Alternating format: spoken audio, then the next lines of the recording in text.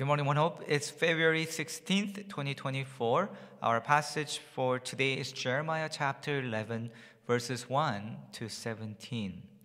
Chapters 11 and 12 of Jeremiah is his fourth sermon. We will just focus on the first 17 verses of chapter 11 today, and we will finish this fourth sermon today. Here in chapter 11, we see that God is angry.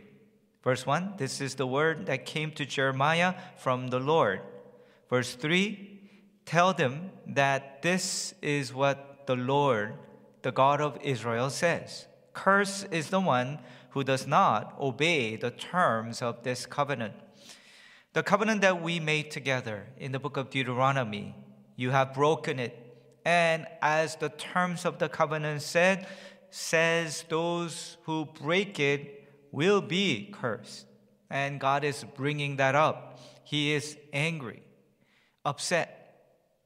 But in the midst of his anger, God reveals his heart towards the people of Judah. And that heart is this: despite all that, you are very precious to me. Verse 4, the terms I commanded your ancestors when I brought them out of Egypt, out of the iron smelting furnace, I said, obey me and do everything I command you, and you will be my people, and I will be your God. I brought your ancestors out of Egypt. I rescued them. And remember, we share this story together. And what this story is that this is a story of love. The greatest love story the world has ever known. I came to you, heard your cry, and rescued you out of Egypt. And when you came out, you became my people, and I became your God. You will be my people, and I will be your God. That's who you are to me. And God reveals his heart towards them.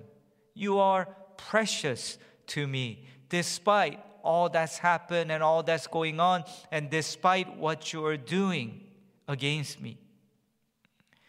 Verse 7, from the time I brought your ancestors up from Egypt until today, I warned them again and again, saying, obey me, but they did not listen or pay attention. What is more, since coming out of Egypt until now, I have not stopped reaching out to you again and again.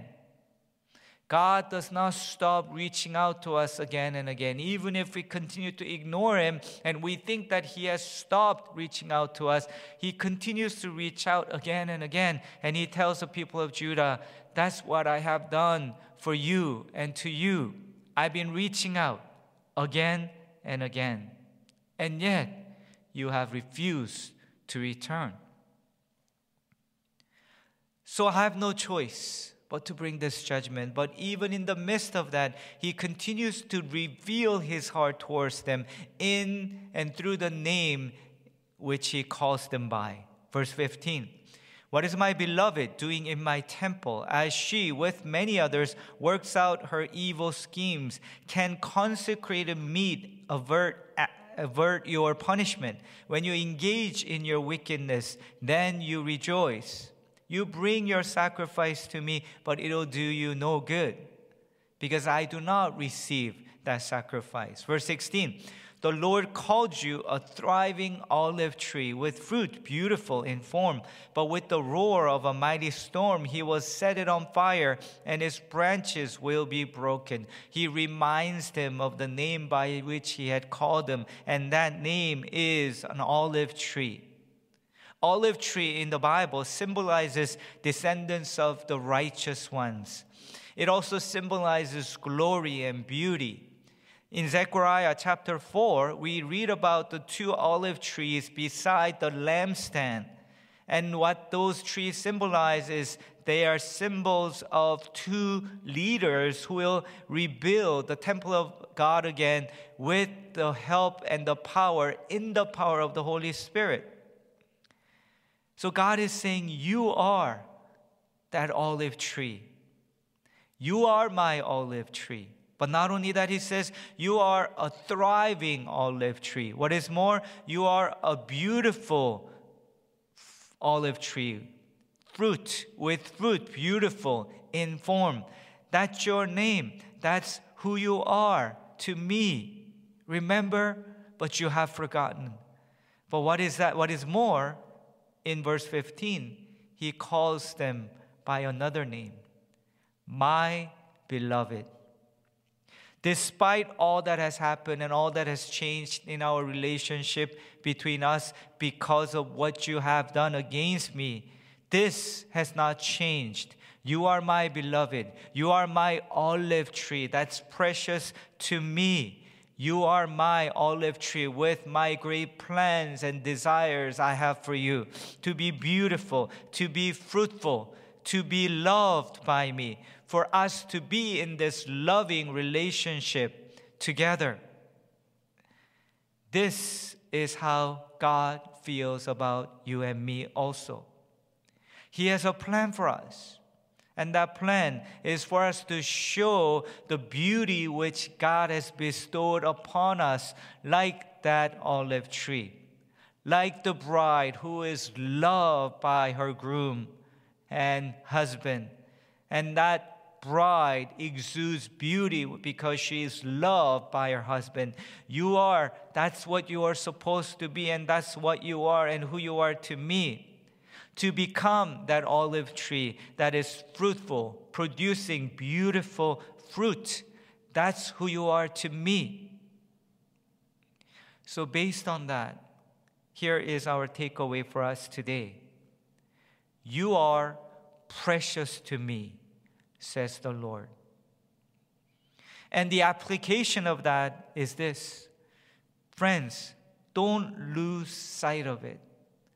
Don't forget that He calls you this beautiful olive tree, that He has called you His beloved, and that He has a beautiful plan for you to be beautiful, for you to become beautiful, that He has a plan for you on this day, for this week, for this year, for you to become a fruitful olive tree.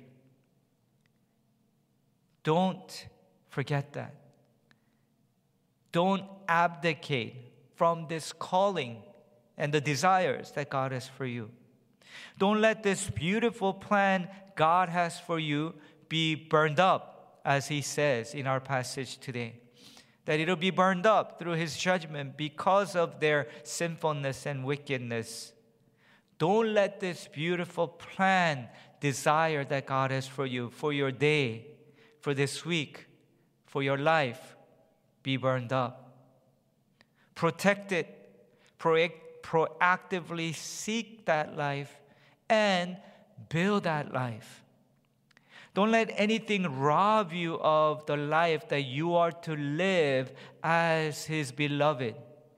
Words you hear, words you speak, things that happen to you, even your own weakness and sinfulness.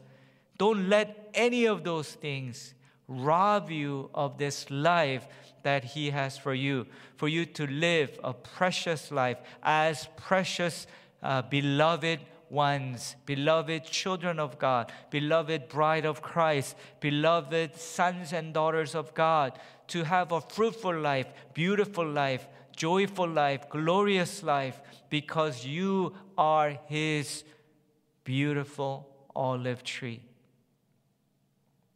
So let's seek it, let's guard it, let's protect it, and let's build it. And once again, for the last time, do not forget, you are precious to me, says the Lord. In Jesus' name, amen.